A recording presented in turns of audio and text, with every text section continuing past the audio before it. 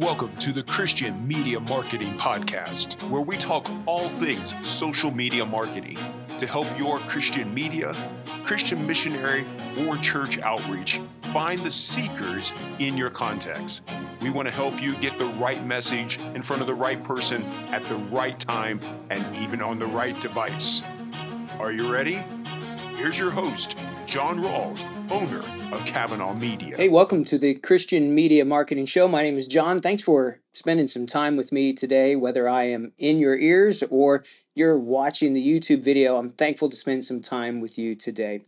Today's episode, we're going to start into a few weeks of some psychology of marketing.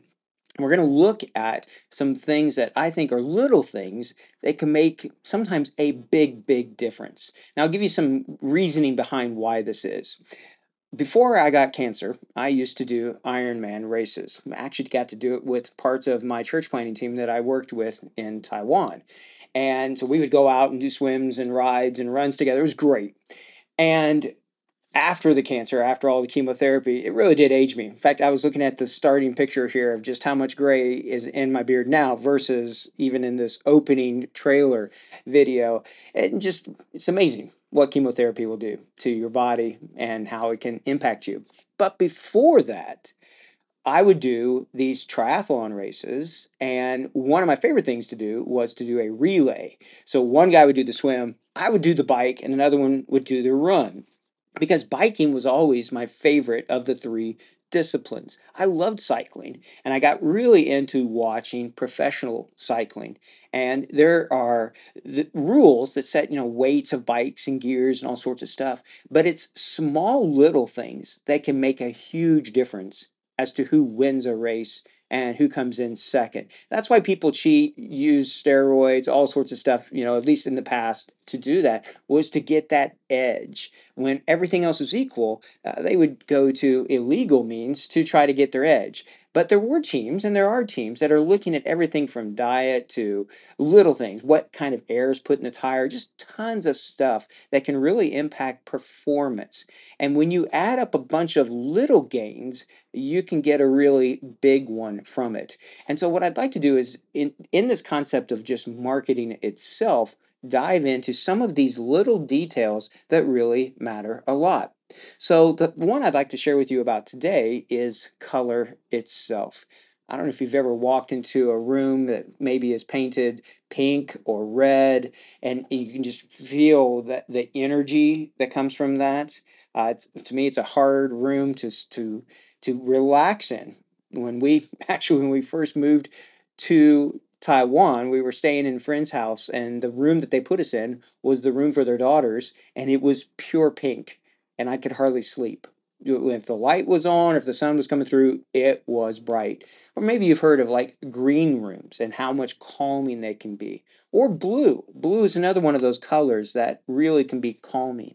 So when it comes to color, on your website, on your logo, in your marketing, anything that you do, if it's facing those who you're trying to reach, color can make a big impact on it.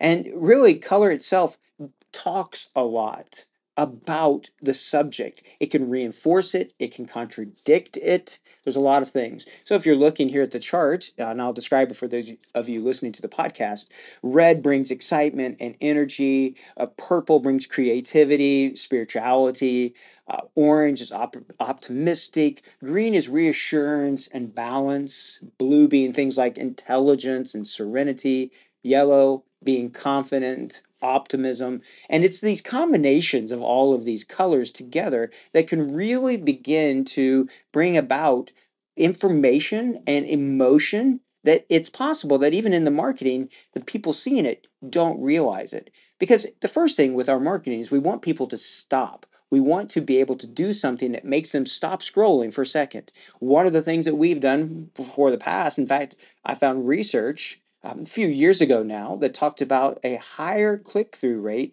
when the color yellow was used, specifically on Facebook ads. Now, the reason why I think that is because Facebook is predominantly blue. So yellow is a very complementary color. It stands out to it. But there's times when even just the lack of color is used. There are times when we'll put a picture that's black and white because it stands out, against all of the color. These little details matter both in color, but also with culture. When you start to think about where you're running your ads, the color itself can impact what you want to communicate. So in the Middle Eastern region, green has certain connotations to it. In Asia, red has a certain connotation to it. We loved red envelopes during the Christmas and Chinese New Year time. And so this chart here is showing that there's certain colors that give across usually certain cultural aspects, but you have to be very careful about your culture. Be thinking about the culture where you're going to be running your marketing and your ads, your logos, all of those things. So whether it be black with power, white with hope and simplicity, red with love, the purple with royalty. We can see that even in the Bible where it's talked about there, green with life and growth, all sorts of things. Color itself can really make a difference. All of these things are a big part of what it is when we're trying to communicate something. It's those little things that bring up the biggest part to it. So let me bring up some ideas of things that you can do. Well, there's color theory itself. And so certain colors are warmer and some go to cold. I would say keep it very simple and keep it consistent. Other things that you can do are just check out what your competitors are doing, see the color schemes, see their logos, even check out content that you like or your persona, those who you're trying to reach. What do they like? I'll give you another example of this.